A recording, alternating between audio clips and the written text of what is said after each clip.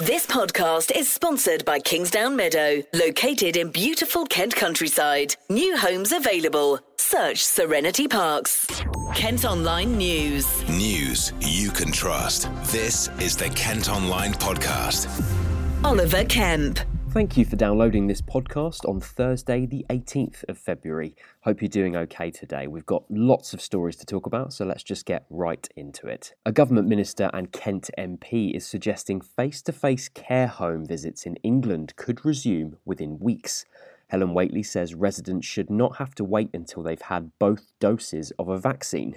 But the Faversham rep, who's also a care minister, says we still need to be cautious with relaxing measures. I really want to open up visiting in care homes more. I mean, to be clear, we have made sure that visiting can continue even during this national lockdown, but I recognise it's not the normal kind of visiting. It's having to use screens or visiting pods or through windows if care homes don't have those facilities. I will say we have put funding into social care to help care homes have these facilities and have extra staff if they need to supervise. But what I want to do as we come out of the national lockdown is also increase the amount of visiting.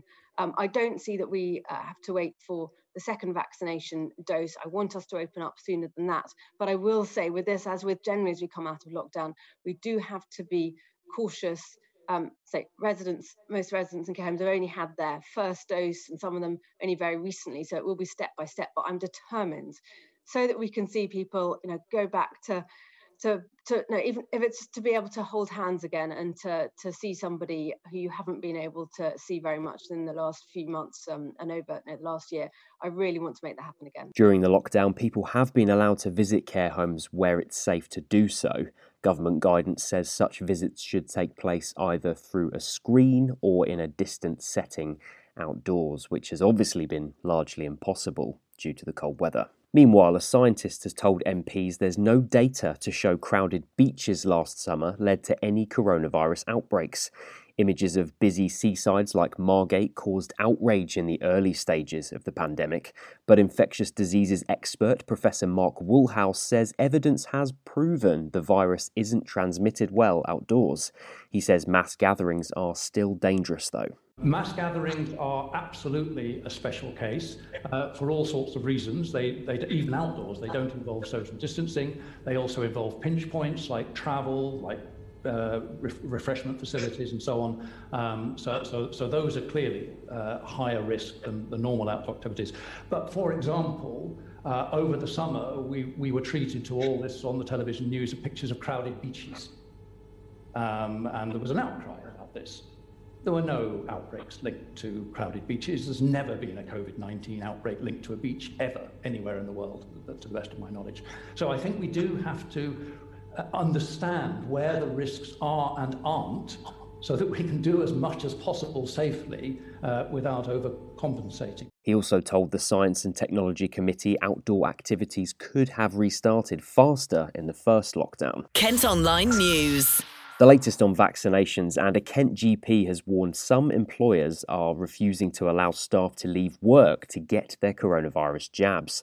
Dr. John Ribchester says his Whitstable practice has observed the worrying trend since it began offering the jab to people of working age. He's concerned this could continue as the vaccine is offered to more younger people and is urging bosses to be reasonable and compassionate. As we are now getting down to people at working age to vaccinate, we are getting a number of people reporting that they cannot come during normal working hours because their employer won't release them to come along.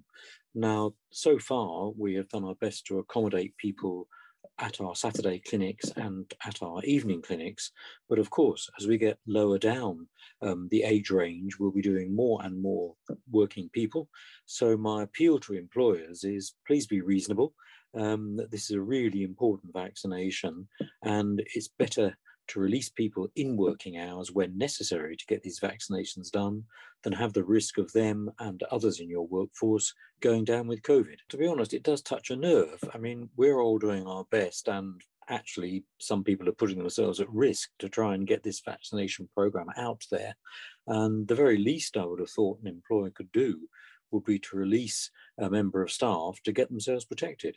our vaccine centre, and I'm sure others as well, will do their best to vaccinate workers out of hours. But inevitably, we have to also fill the clinics within hours. So please release people in order to have their vaccine, make them safe and make your business safe. The Kent Online Podcast with Serenity Parks. In other news, a petition's been launched calling for an urgent safety inspection of the A21 in Kent, following the death of a woman in a crash. It's been started by Paul Knight, whose sister Catherine was killed near Tunbridge in November.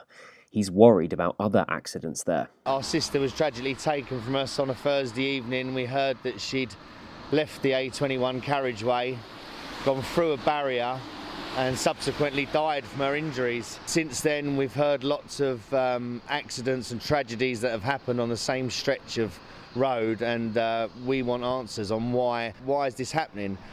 We want an independent safety investigation done on these roads to ensure that the conditions are right, the lighting, the signage, the aquaplaning, the barriers are sufficient to stop this happening on where someone could leave that area, go through the barrier and subsequently roll down to tragic fatal injuries.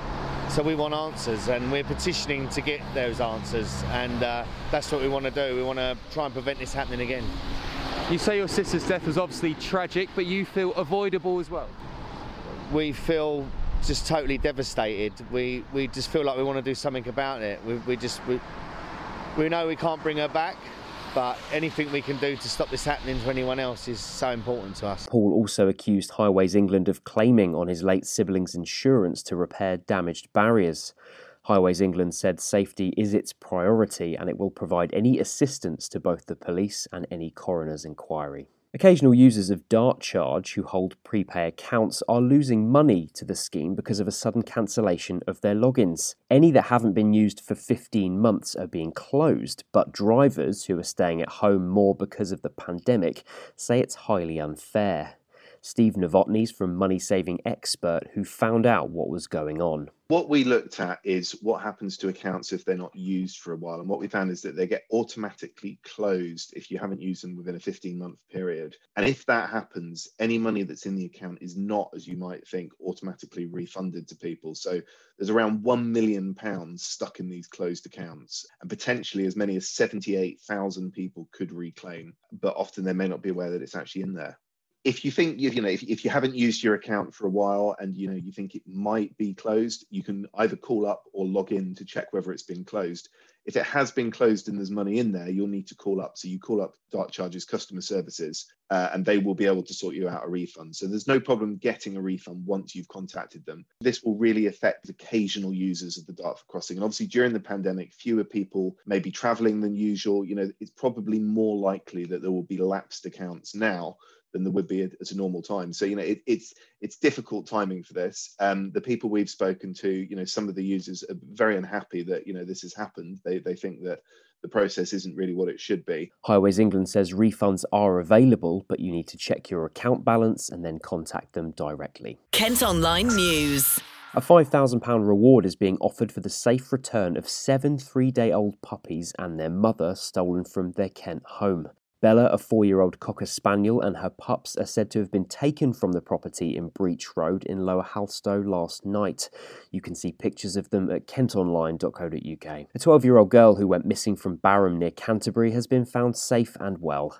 There was a huge search involving police, sniffer dogs and search and rescue volunteers after Olivia Sands disappeared yesterday morning. Officers in London were also called to help after she was spotted on CCTV at St Pancras railway station. And do you enjoy a spot of golf? Well, you may be in luck, as the organisers of the Open are looking for volunteers. Now it's been confirmed the Golf Championship is definitely going ahead in Kent this summer. The 149th edition of the event will take place in Sandwich in July. Plans are in place for social distancing and even the possibility to hold it behind closed doors if necessary. It's hoped people will get involved in the same way as the game makers at London's 2012 Olympics. That's all for today. Thank you for listening, but you can also now subscribe to the IM News app to access all KM Group newspapers. Head to subsaver.co.uk. News you can trust. This is the Kent Online Podcast. This podcast is sponsored by Kingsdown Meadow, located in beautiful Kent countryside. New homes available. Search Serenity Parks.